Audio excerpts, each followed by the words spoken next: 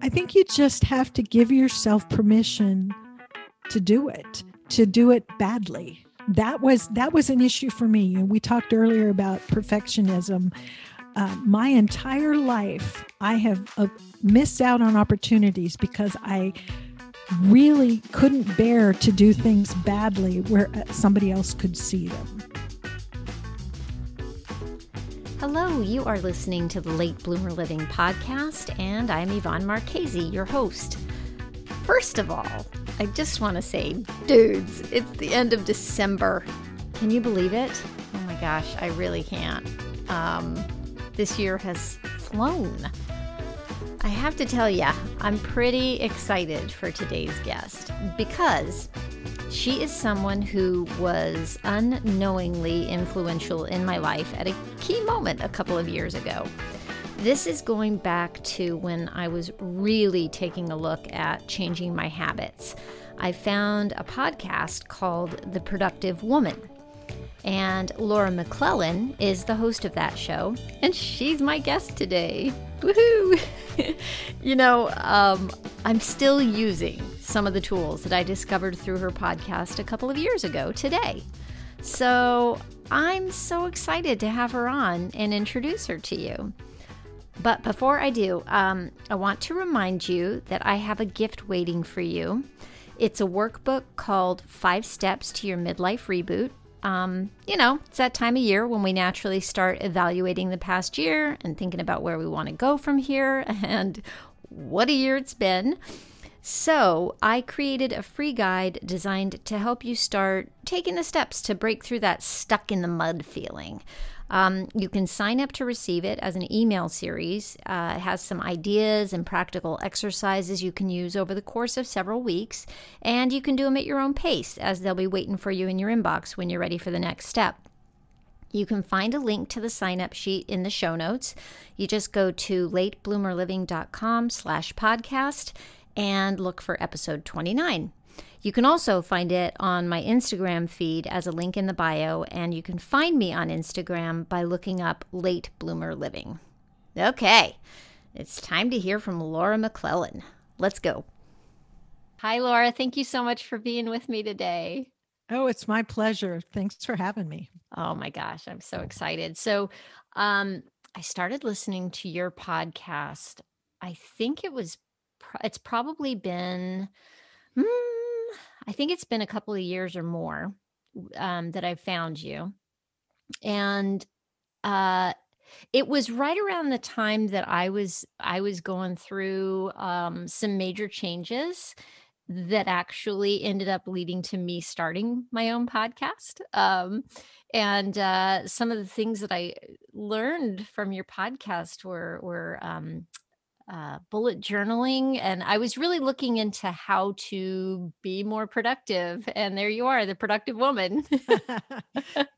Yeah, it's a pretty obvious title. I guess it gives you a pretty good idea of what the show's about. It really is perfect. It drew me right in. So I'd love to let people have you just kind of take us through your story, which is full of twists and turns throughout your life, not just through a midlife pivot or anything like that, but you've got a really great story. So I'm going to let you take us on a little journey here. Okay, well, where would you like me to start? Well, I think it's really interesting that I know that you had kids prior to starting law school. And I know you were homeschooling them. So why don't we go from there and then kind of see where we get to? Sure. Well, I guess we do have a sort of unusual route to getting where we are today. My husband, Mike, and I married when we were 18. Wow. And we had our first child when we were 20. And, fast forward through various things, we ended up surprisingly with 5 kids. And when our youngest was a year old, we left Nebraska, where we had lived for, 10 years or so, to go to New York for me to start law school. And in the interim, I had gone back to finish my undergrad degree. And so we were ready for the next step. We moved from Nebraska to New York, where I started law school at Cornell in Ithaca. And yeah, during that period of time, I had been homeschooling my older kids and continued that during my first year of law school Oh my there. goodness.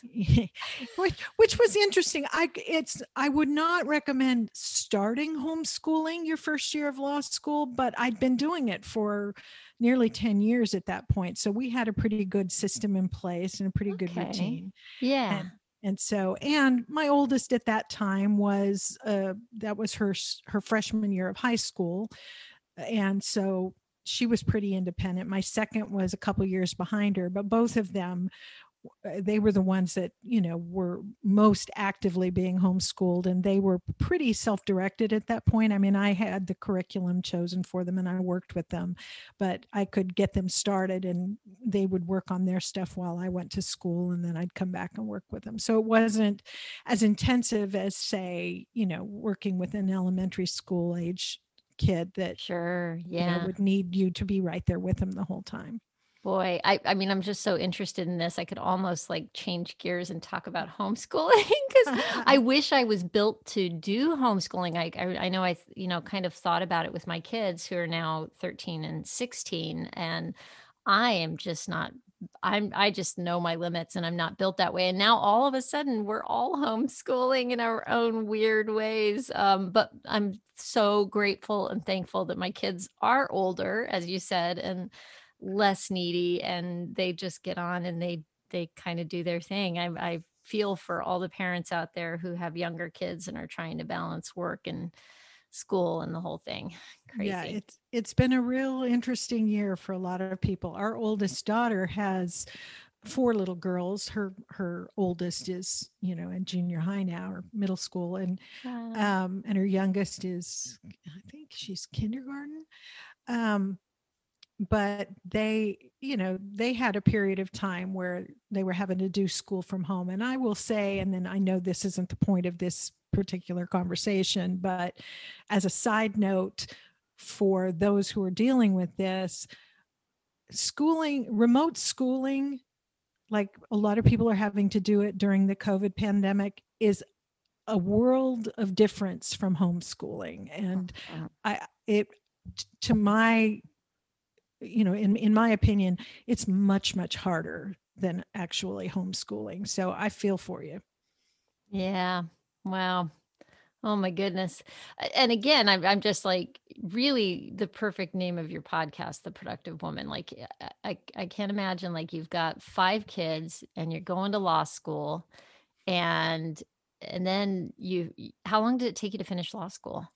It's a 3-year program. Okay. And so just the first year I was homeschooling, but like I said, other than teaching one of the younger ones to read during that year, the older ones were much more self-directed and self-sufficient. And in fairness, though, I have to say, it's not that I'm Superwoman. I have an amazing family, and in particular, an amazing husband who really, really stepped up. I could not have survived law school and done the things that I have done since then if Mike hadn't been willing to step up and sort of step into some of the things that I had done for the 10 years previous to that, where I was home full time, homeschooling, cooking the food, doing all the stuff. Mm-hmm. And when we made this decision as a family to sort of switch gears and do this other thing, everybody stepped up to help. But in particular, Mike really, he just really stepped up. Wow. Yeah. And I imagine how else could you have done it? Right. Yeah. Yeah. It really takes a team to do something like that. So, yeah. Wow. And then when you finished law school, you got a position right away, it sounds like, right?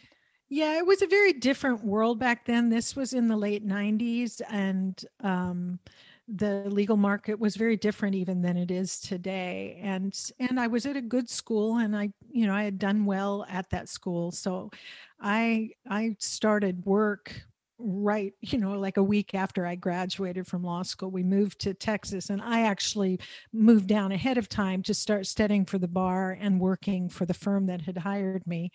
And Mike stayed behind in New York for the kids to finish the school year, and then, move all our stuff down to Wow. Texas. Wow. That is quite a journey. So how long were you guys, how long were you down in Texas by yourself? I'm trying to think. I graduated, in May, right before Mother's Day or right around Mother's Day. Left and drove down to Texas. And I think Mike and the kids came in, um, I want to say June or July. Yeah, I was Maybe going to it say was that's maybe not closer to the end too of July. bad, huh? No, Yeah. it wasn't terrible. I had a week or two of staying with some friends down there while I looked for a house. And we were just going to rent. We didn't want to buy until we were more familiar with the area and figured out where we wanted to live. And so I pretty quickly found us a house to rent. And then I was there for a month, maybe 6 weeks before the rest of the family and all our stuff showed up. Wow, amazing. And I mean, your bio like I'm looking at your bio and all of a sudden your partner, how long did that take? Well, it takes a few years. Yeah. I think I'd been at it for 7 years, maybe. Yeah. Wow. Um, when I made partner, it varies from firm to firm how long it takes. I was at a large firm, and the larger firms tend to take a little bit longer. Hmm. I think nowadays it's more like 8 years, 8 or 9 years, at least in Texas. In New York firms, it's even longer, I think. Yeah. Wow, wow. So that's a lot. So by the time you made partner, how old are your kids by then? Or your youngest, let's say? Our youngest was, I think, sixth grade. I actually made partner at a firm in Seattle because in the middle of all this, when I was a few years into it, I was recruited away, and we moved back to Western Washington, which is where Mike and I are originally from. Right. And I joined a firm in Seattle as an associate. And I think it was a year, maybe 2 years later, they made me a partner. And so at that point, our two oldest kids were out on their own. Our second child, actually, our oldest son, was in the United States Navy at that point. Um, I think Ben, our middle child, second son, was in high school at that point, and so our youngest was, you know, maybe fifth or sixth grade. Hmm. Wow. So, at some point, I know that you start now. You and I talked a little bit before, and you said you've been writing fiction Hmm. since forever, right? But you decided to finally get going on a novel that you'd been tossing about, and I think that was probably when you were about 52, right? Were the kids how old was your youngest by then? He was, I think, in high school at that Hmm. point. So our two youngest were in high school around the time that I did that. And it was, like you said, I've wanted to write since I was a kid, and I've played with writing stories and had lots of ideas, but I had never really sat down and finished a novel. It's something I had always wanted to do. But had never managed to make the time to do it. And I, finally kind of had some realizations in my early 50s that the reason I never did it was because I was afraid of failing. It was such a dream of mine that in the sort of subconscious says, well, if you never try, you can't fail. Then you Hmm. can always say, I could have done it. But if you try and it sucks, then that dream is dead. Yeah. And I had to sort of work through that, and just decided in my early 50s, you know what, I'm going to write it. Maybe it'll never get published, but I don't want to reach the end of my life and say I never finished a novel. And so I picked an idea and sat down and started writing it. And I think it took me about a year to basically get it finished. As I told you before, it needs quite a bit of editing because it's like 100-some thousand words, and it's Wow. way too long. It's women's fiction, and it needs to be more like 85, 90,000 words, and so it needs some editing and some tweaking and that sort of thing. But at least I reached my goal of kind of getting through a first draft of a novel. And that's amazing. What did you do to get yourself past that fear? That's a great question, because I don't know if there's any one thing I can point to. I think it was a lot of, reading that I'd done, stuff written by other writers about the writing process. And, I'm a bookworm, and I read lots of different things, lots of things that I guess would fall into the self-help category. And I just started thinking about, what, I'm reaching this age of my life, and all my life I've wanted to do this thing, and I've talked myself out of it or let myself be scared. That's not how I want to end my life. I maybe I will suck at it, but I've got to at least say I tried, that I did this thing, that I wrote the thing. Whether anybody else ever reads it or not is not the point. The point is to be able to look back and say, okay, I did this thing. And I did, I at one point, I know I had a lunch with, or dinner with a published author that I knew. And I actually hired her to just read through what I had written so far and give me, am I on the wrong track? Am I crazy to think I can do this? And she read it and gave me some feedback, and some things I could do to make it better, but some very encouraging feedback. And that really helped me keep going. That's great. Yeah, boy, amazing what a difference I imagine that must have been to have an outside eye of somebody you respected give you that kind of encouragement. Yeah, and I think that that concept can apply to anybody in kind of any area where something you want to do that you're not 100% sure you've got the right stuff. Finding somebody who's successful in that area and hiring them as a coach. In almost any endeavor, there are people who you can hire to give you feedback, to be sort of that dispassionate eye looking at what you're doing and helping you kind of, I don't know, craft the direction you're going to go, giving you ideas about how you can do it, helping you think through the process. That can be hugely helpful.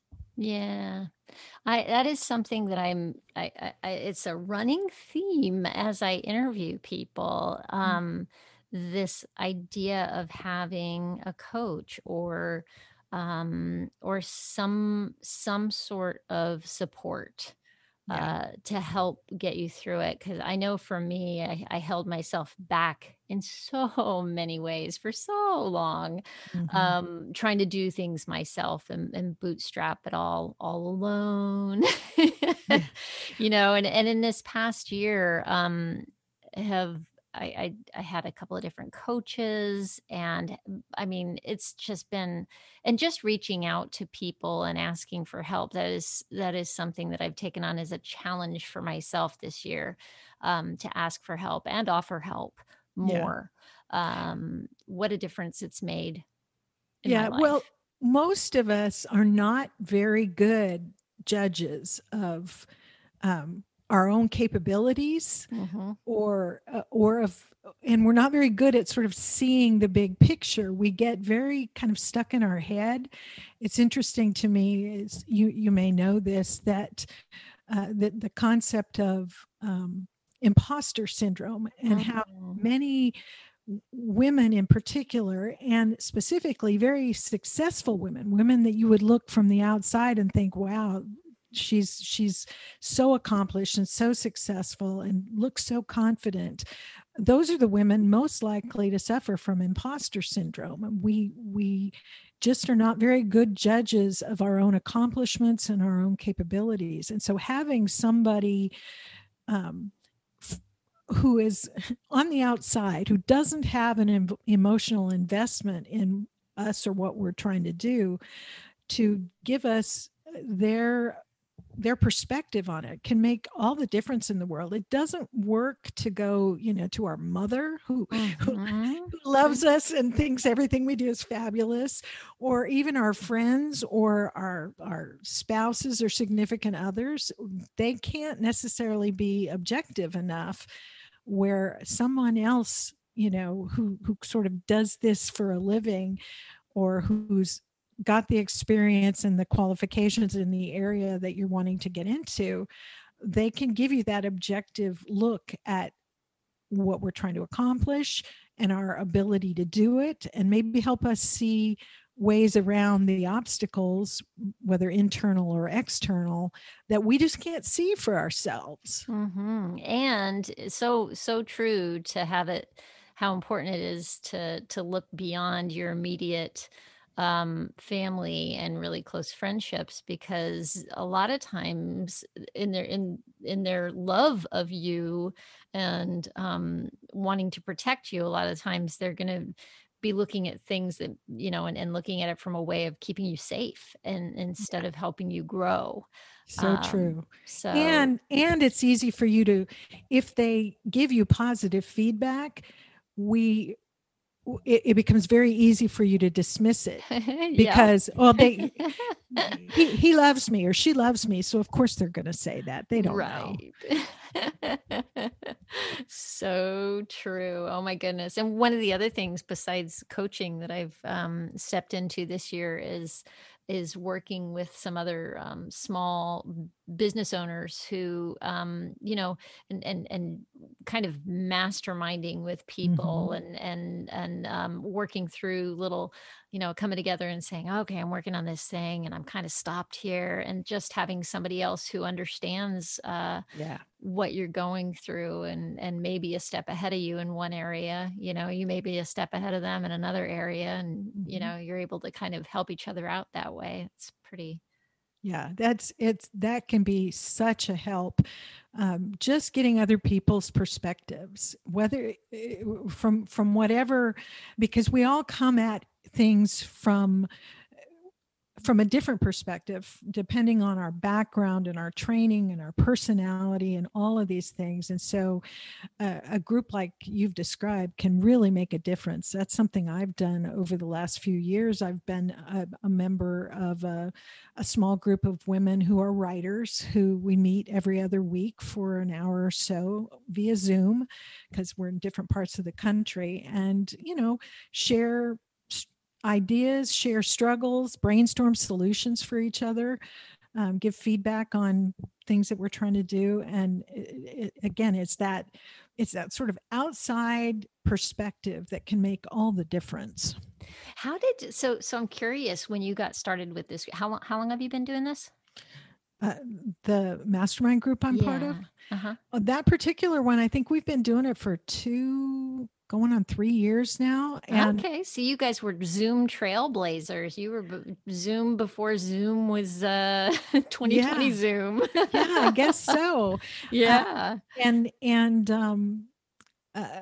That one I got involved in just because the two women that were kind of friends and decided they'd like to put something like this together.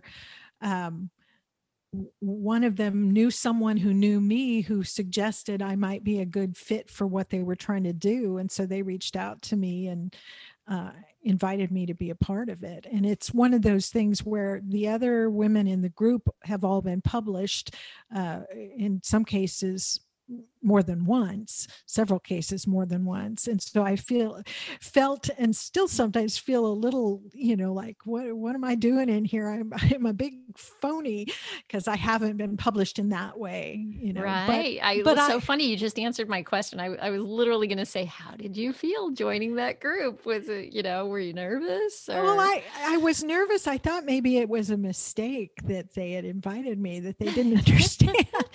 but it's not so much, the mastermind isn't so much just about writing, although everybody either everybody in the group does write. They felt like I had things to contribute, both because of my, in writing endeavors, but also the stuff I do with my podcast. And so they, I have different things to contribute to the conversation than a woman in the group who has been, has had multiple novels published. So you just sort of begin to understand we all have something to contribute to the conversation. Absolutely. And you just provided me with the perfect segue, because I wanted to get to your podcast, because my question is, okay, so you're a lawyer, you're a mother and a grandmother, and you're writing your novel, and I think you're writing other pieces too, correct? You've got some other writing you're doing besides? Yes. Right. And then so what prompted you to start a podcast? I mean, I will speak as a podcaster. It's a lot of work. So what prompted you to then take on yet another thing? Well, it's a funny question. This was I started thinking about this probably back in early 2013. And at the time, I was commuting an hour or more each way to my office, my law office. And anybody who you talk to who's a lawyer will tell you that if you let it, the practice of law can take up every brain cell and every bit of time, energy, and attention you have. And I was kind of thinking about wanting to do something not related to the practice of law. The writing thing I did sort of a little bit here and there, but where it all started was maybe a year before that, a blogger that I followed and liked a lot talked about launching a podcast. And my response at the time was, what's a podcast? I had no idea. Right. But he launched his, and I started listening to it. And from his, different guests that he had, I started listening to other people's podcasts. And I got to thinking, that might be something I could do. It just seems like it would be fun to do and interesting in a way that I could sort of, I don't know, express a different side of myself than my law practice allows for. And so this all was sort of developing in my mind. And so at the end of 2013, I just decided to go for it. And I signed up for a course that a particular kind of podcasting expert offered at the time. He doesn't do it anymore, but it was a 30-day sort of online thing with weekly, Skype chat kind of for the group that took you from an idea for a podcast all the way through getting set up and doing all the various steps you needed to do, your artwork and your gear and everything, through recording your first episode. And I decided to spend the money to do that. And so I did. And with the goal, the intention of, this was December of 2013 that I did it, with the intention that I would launch my podcast in the first week of January of 2014. So I went through the course, I did all the stuff, got my, had someone create the artwork that you have to have, the cover art, had my husband, who's a musician, create my theme music, did all the stuff, and then did not launch. I had a website created, but I did nothing for various reasons. And fast forward to June of 2014, and I still hadn't launched my podcast. I actually stopped listening to podcasts because I felt so bad that I had spent all this time and money to do this, and I hadn't done it. And I finally, it's sort of the same thing as with respect to writing. I realized at some point in June, my problem was I was afraid to launch. I had come up with lots of reasons why I couldn't do it, wasn't ready, even though I had all the pieces in place. And I was afraid people would think it was dumb. People would think who does she think she is? I don't know what I was Oh, thinking. yeah. And I Been there. finally, yeah. And so there was one day late in June when I was driving somewhere and I thought, well, I'm going to listen to one of Cliff's podcast episodes. Cliff Ravenscraft was the guy whose course I had taken. And it just happened that the episode I listened to was addressing this very thing, this being afraid to start, feeling like you had nothing to contribute, and all this. I cried through the whole episode. Oh my gosh. And I think it was the next day I decided, you know what, I'm going to do it. And so I walked in. I didn't even have all my expensive gear set up. I took my iPad into my walk-in closet and recorded a 5-minute episode on my iPad. I was in the closet because good acoustics. Yep. Good acoustics. Yep. Yeah. Recorded a 5-minute episode saying, this is who I am. This is what my podcast is going to be about. And I will be back next week with a real episode.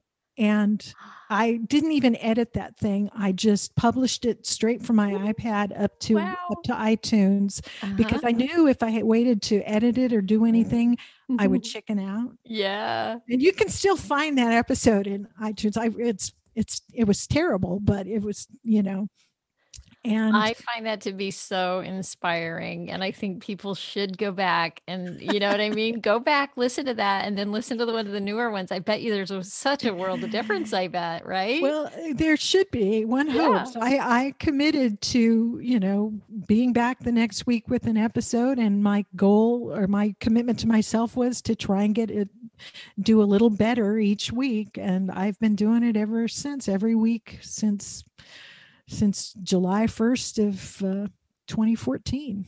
Do you have, here's a question for you, and I think I might know the answer to it, but do you have perfectionist tendencies? Oh, yeah. Yeah. Yeah. Me too. and nobody can live up to that standard, And so I have to just ignore the voice in my head that says that sucks. What I've learned from 6 years of podcasting is that I cannot tell when my episodes are good or not, because the ones that I've thought, well, this one really bites, nobody's going to, that this will be the end of my podcast. Those are the ones. As if it all hinges on one, right? But that's right. But yeah, stuff we say to ourselves, right? Yeah. Those episodes that I think are the weakest are almost uniformly the ones that I get the most positive feedback about. So I'm like, okay, well, I have no clue. Then all I can do is just, give my best effort in as far as choosing topics that I think are going to be of interest to the women who listen to my show, do my best to make it a good episode, and leave it in the hands of the listeners at that point. Cause I just have no clue. Yeah. There's one thing I've learned as a recovering perfectionist, which I suppose I will always be, is, in the past couple of years, I read something somewhere, heard somebody say, you know what, there's not even, it's such a false thing. There's no such thing as perfection. It just it doesn't even exist. So what are you doing?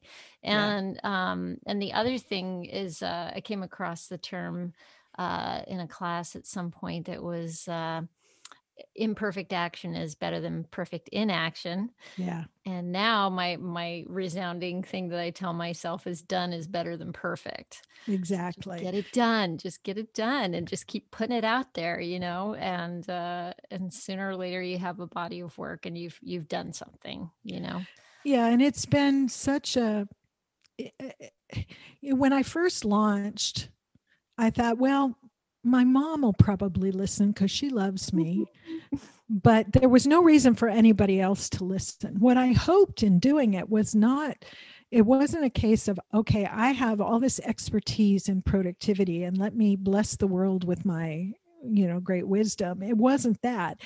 I wanted to put something out there to let if anybody listened, to let them know, you know what, you're not alone in struggling to get the things done that are important to you.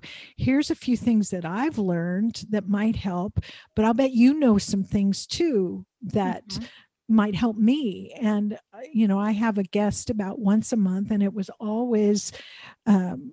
always a woman who's willing to come and share, here's what works for me, here's where I struggle.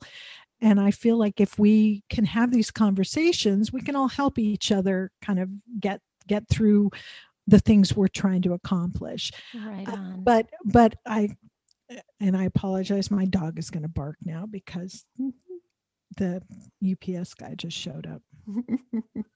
That's okay. My last episode, her kitty cat started going crazy about 45. It was great. It just heard the kitty cat in the background. Meow, meow, meow. Thank heavens for editors. Right. Or I may leave it in. Sometimes I like to leave the imperfections in once again, because I'm like, you know what? People need to hear that. Yeah. And here we are. We're all home in a closet or whatever, doing our best, and wearing our pajamas on the bottom and our nice looking clothes on top for Zoom calls. That's what it is. It's fine. Yeah. Well, I guess the point I wanted to make was, that's what I wanted to accomplish, was to reach out and maybe serve women in some way by letting them know, nobody's got it all figured out, but we all have pieces that we can contribute to the conversation. What's been so gratifying to me is the community that has built up around the podcast, and the feedback I get from listeners literally all around the world. And I a couple years into it, started a private Facebook group for my listeners, and seeing them support and help each other. That a woman will post a question or something she's struggling with, and before I can even get there to offer feedback, other women from all over the place are jumping in saying, I feel that same way. Here's something that works for me, and that it might work for you too. And that is just so gratifying to me, to see that community supporting and helping each other, which is all I ever wanted to accomplish with the podcast. Yeah, that's a beautiful thing.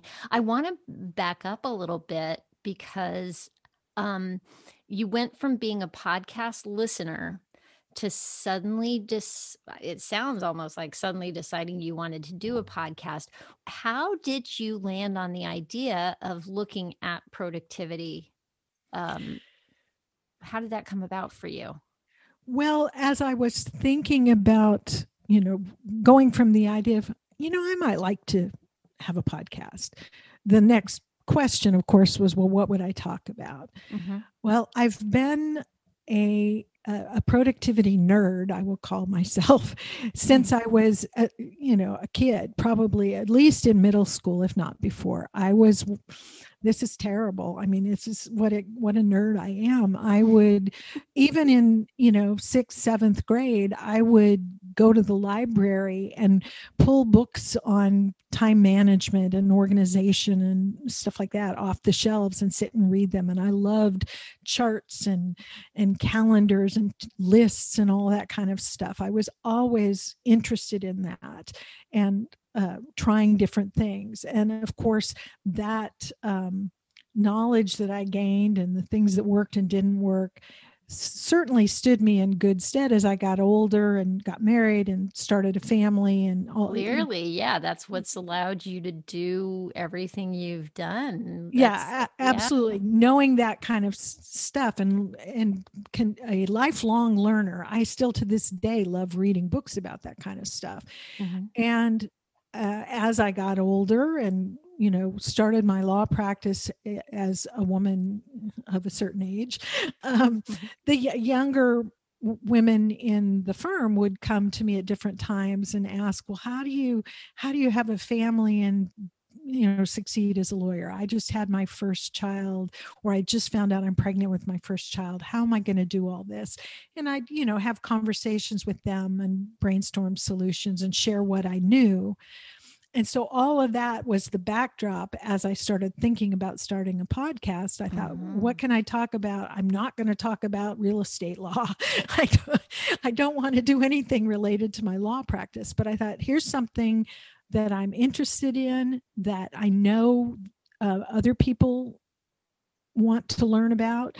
So this is something I could talk about without having to, go out and learn some new subject. So it just really was that. It was, I want to do a podcast. This is something I'm interested in and know something about. So I could probably do something like this. And as I looked out there are other, and there were before I started, other productivity podcasts, but most of them at that time, and maybe still today, most of them were hosted by men, generally young men who worked from home and were either single or had a wife who kind of took care of all the stuff. And so, and I can say this because I'm friends with a lot of those guys now, and I've been on their podcasts, and we've had this conversation that they had a lot to contribute, but their perspective was very different from mine as a woman with a family and a career. And the things that they would suggest doing, I would think, okay, well, that's awesome, but I have to get up and go to work tomorrow. I don't have 100% control over my schedule, and I can't, sit and meditate for an hour and a half in the morning, or whatever the situation is. And so I felt like I could bring a little bit different perspective to the subject of productivity than these guys who, as I said, I now consider friends. Yeah. And I love this whole thing. I think there's such a great lesson in here for anybody listening, that you took something that for you is I kind of like your superpower, if we'll put it that way. This is something that you're good at, interested in. And did you always realize that other people maybe had challenges around this? Because I'm one of those people. Any kind of productivity that I manage, I was the kid that always got needs improvement on my report card when it came to time management. It was so frustrating. I kind of have to whip myself into shape to get things done. I've tried to be a lot kinder to myself as I try to figure out how to do that. But at what point did you figure out at some point that other people were challenged by this, or did you kind of always know that? Well, it's some of both. First of all, I don't consider myself an expert, and I don't position myself on the podcast as the expert. I am a fellow traveler. I'm always trying to do better at, I may know lots of things in certain areas, like I can talk about the apps that work for me and things like that, and how to put a to-do list together.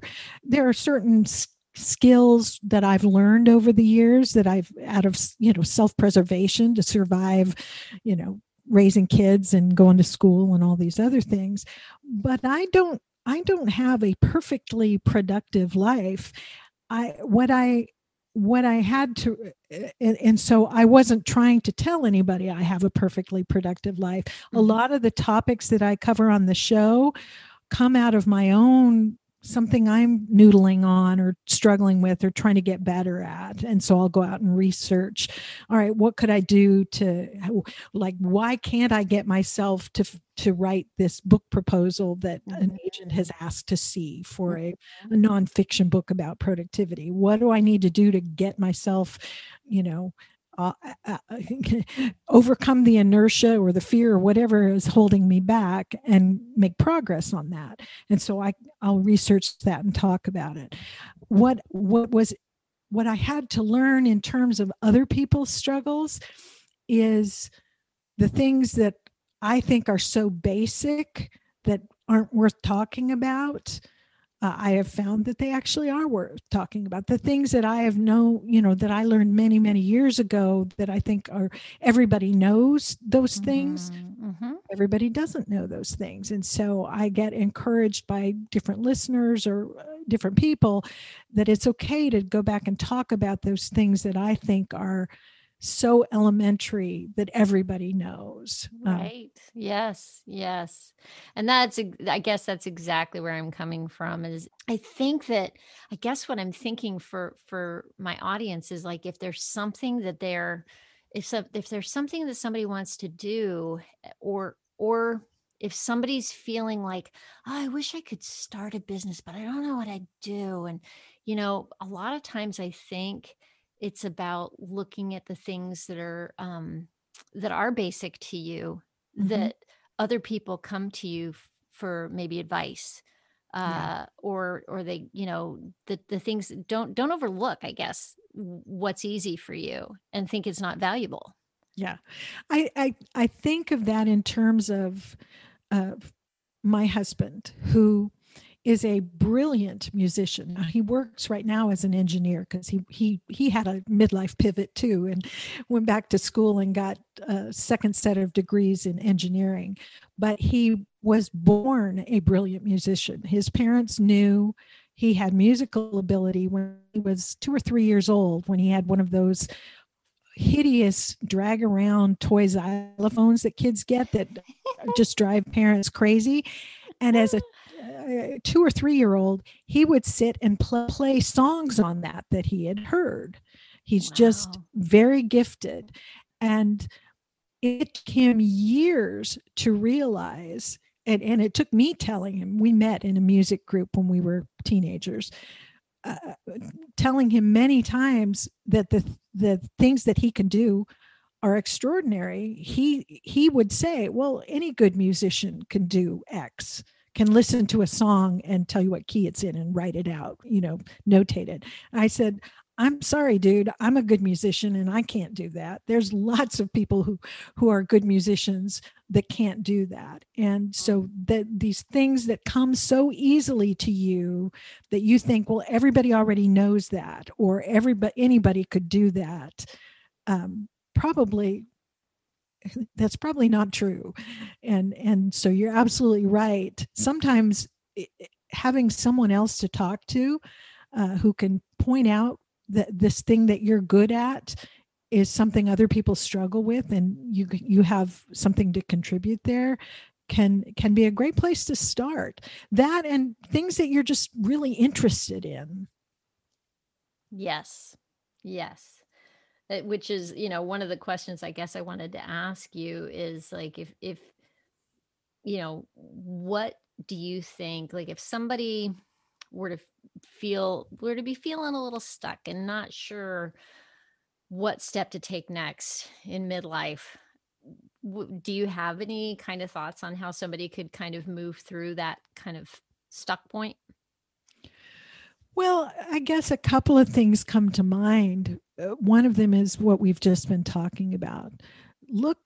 Try to look back and think about times you've been doing something that you've been completely absorbed in it, and just time kind of ceased to exist because you just thought it was so interesting or so fun or whatever. There may be something there.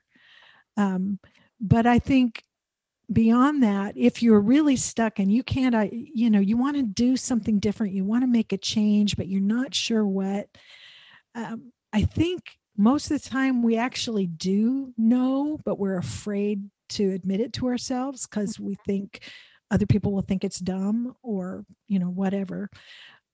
So sometimes finding someone to talk to, and again, maybe you can ask your friends, what am I good at? What would you say I'm good at? What do you think? What would you say my strengths are? They can tell you that. Mm-hmm. But armed with that information, sometimes having someone sort of unrelated to you, an outsider, hiring a coach for a couple of sessions to kind of think through this stuff with you and say, well, this is what other people say. They might be able to help you kind of uncover what you should do with that, help you uncover what you actually want to do with that, but can't even admit to yourself. Mm-hmm. Hmm. Absolutely. And what if somebody kind of knows, like, let's say somebody's got a novel in them that they've been, or they just want to sit down and write that novel. Any advice for somebody who just has something that's like a bucket list thing? They know they've always wanted to do it, but for whatever reason, like, I gotta think that for you, part of it had to have been bandwidth on top of the fear, just, not I mean, my gosh, you had so much going on. Here you are going to law school and raising kids and then, you know, getting into a law firm and then working your way up to partner. There's a lot going on there. But somebody gets to a point and they realize, okay, maybe that bandwidth is starting to open up, but I'm still stuck. Any words of, anything that worked for you to push you past that? I think you just have to give yourself permission to do it badly. That was an issue for me. We talked earlier about perfectionism.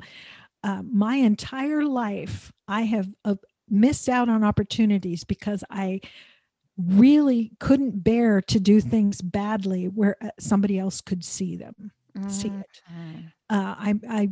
So I would sit on the sidelines rather with little things, even as like back in high school when I was out, at an event with friends, not jumping in to play basketball with the group or do something like that because I knew I couldn't do it well, or was pretty sure I couldn't do it well, and I didn't want anybody to see me do it badly. Mm-hmm. I had to give myself permission to do it badly. And for me, writing when we're talking about writing the novel, same thing I had to do with writing first drafts of papers for school. I would give myself permission to do it badly, but this is how bad I was. I would write as I'm typing, I would type in there, yes, I know this is terrible. I'll fix it later, because I didn't want, if I were to drop dead, I didn't want somebody to find it and think I thought it was good. So I would type that in it. Yes, I realize this sucks really badly, but I'll fix it later, and then keep going. Just spew it out onto the page, knowing that you can fix it later. Or, if a podcast, record it knowing that this is probably terrible, but it can be edited and I'll do better next week. Mm-hmm. I love that. That's such good advice. Oh my goodness. I know I want to respect your time and I keep talking about all this forever. I'm going to ask you a couple, one little thing, like, is there a book or a movie or some teacher? What's been formative for you? Oh my goodness. There's a lot of things. I mean, if I had to choose one book, aside from, say, the Bible, that's really been important to me in my thinking about being productive, it probably would be Greg McKeown's book, Essentialism, The Disciplined Pursuit of Less. I keep hearing more and more about that. I need to check that one out. It's one that I reread periodically because it just really was transformative in terms of my thinking about being productive. The other thing that comes to mind in terms of a resource that's really made a difference for me is actually a podcast that I found that I would listen to while I drove, and it's called the Life Coach School podcast, hosted by Brooke Castillo. Yes, you turned me on to one of your podcasts. You mentioned her, and I started listening, and that has also been very transformative for me. Thank you. I'm going to thank you now.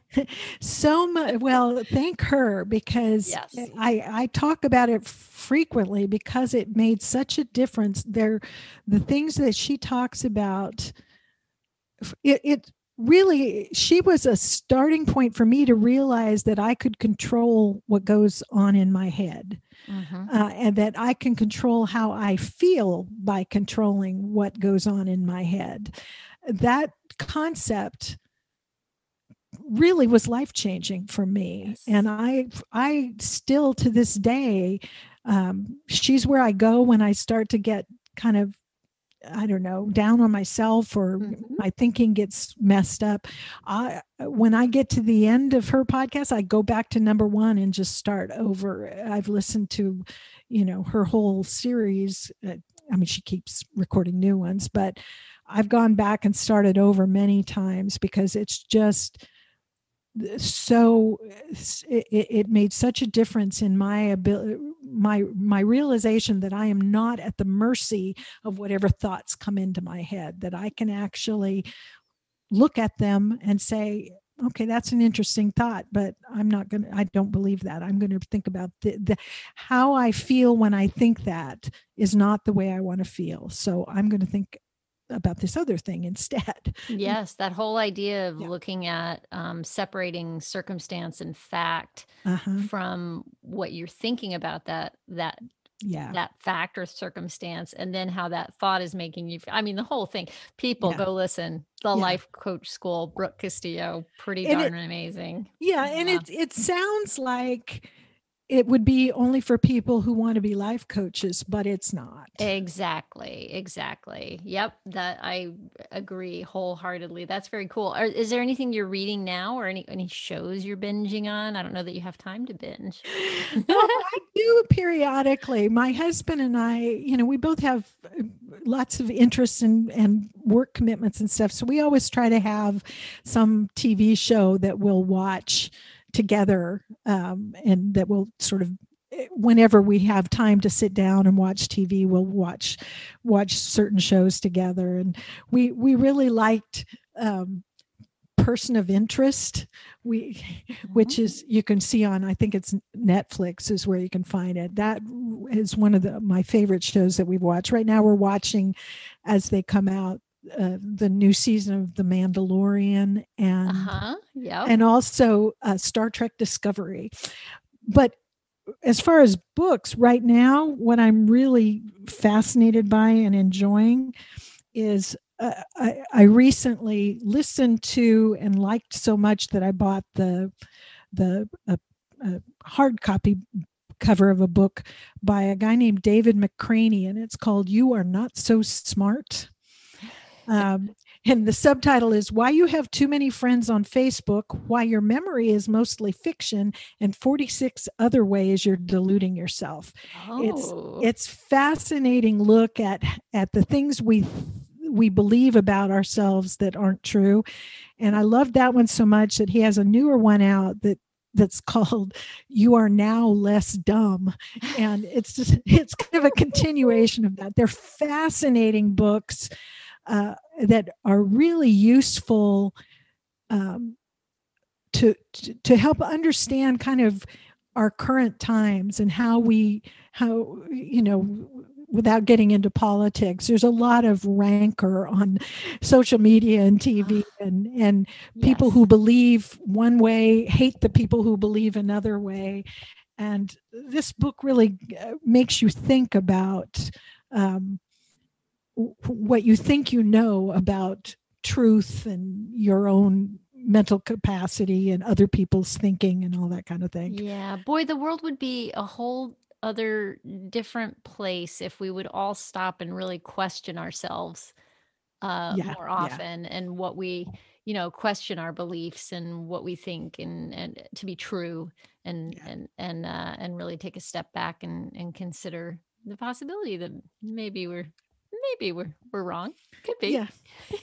Yes. Wow, that's very cool. Well, I'm very excited to go check those out. What is coming up for you that you're excited about, or what do you want people to know about? Oh my goodness. I'm, just still trying to navigate through a different world, the different world that we're all living in because of COVID. I'm hoping to host some in-person planning retreats for women in my Productive Woman community in the months to come, as soon as people can travel again. So I'm looking forward to that. We're planning some, small in-person retreat kinds of things. I'm looking forward to that. I think I can safely say on this podcast, because hopefully none of my youngest daughters friends will hear it before she announces it next week at Thanksgiving dinner. But our younger daughter, she and her husband are expecting their first child. Oh, that's so exciting. Well, this will not go out into the world before then anyway, before she makes her announcement. So you're safe. So this may come out sometime in December, I'm going to guess. I still have to kind of figure that out. But so now how many grandkids is that going to be? Well, that'll be number 9, unless somebody else surprises us. Oh, wow. So fun. That'll keep you good and busy, huh? That's exciting. Yes. Now, how can people find you? And I will put stuff in the show notes as well, including the books that we've talked about and different things like that. Oh, probably the easiest way would be to go to the website, which is at theproductivewoman.com. And there's a contact page that you can send me a message. I'm on Facebook and some other social media places too, but the easiest way is just to go to the website there, and there you can see what's going on and get in touch with me that way. And I love hearing from people. So great. Oh, perfect. Thank you so much. I'm so very happy to have had you on. Well, it's my privilege to be here. So thank you for having me. Well, there you have it. If you want to know more about Laura, I'll have that information for you in the show notes, of course. Just go to latebloomerliving.com/podcast and click on the show notes for episode 29. Thanks so much for listening. Hey, if you got something out of this today, can you take a minute to share this with someone you love? I'd really appreciate your help in spreading the word about the podcast. By the way, next week, I'm doing a short solo show to close out the year. Let's say goodbye to 2020. I hope you'll join me, and I hope you'll find new ways to celebrate with your family this year. I love you guys. Stay safe and well. Talk soon.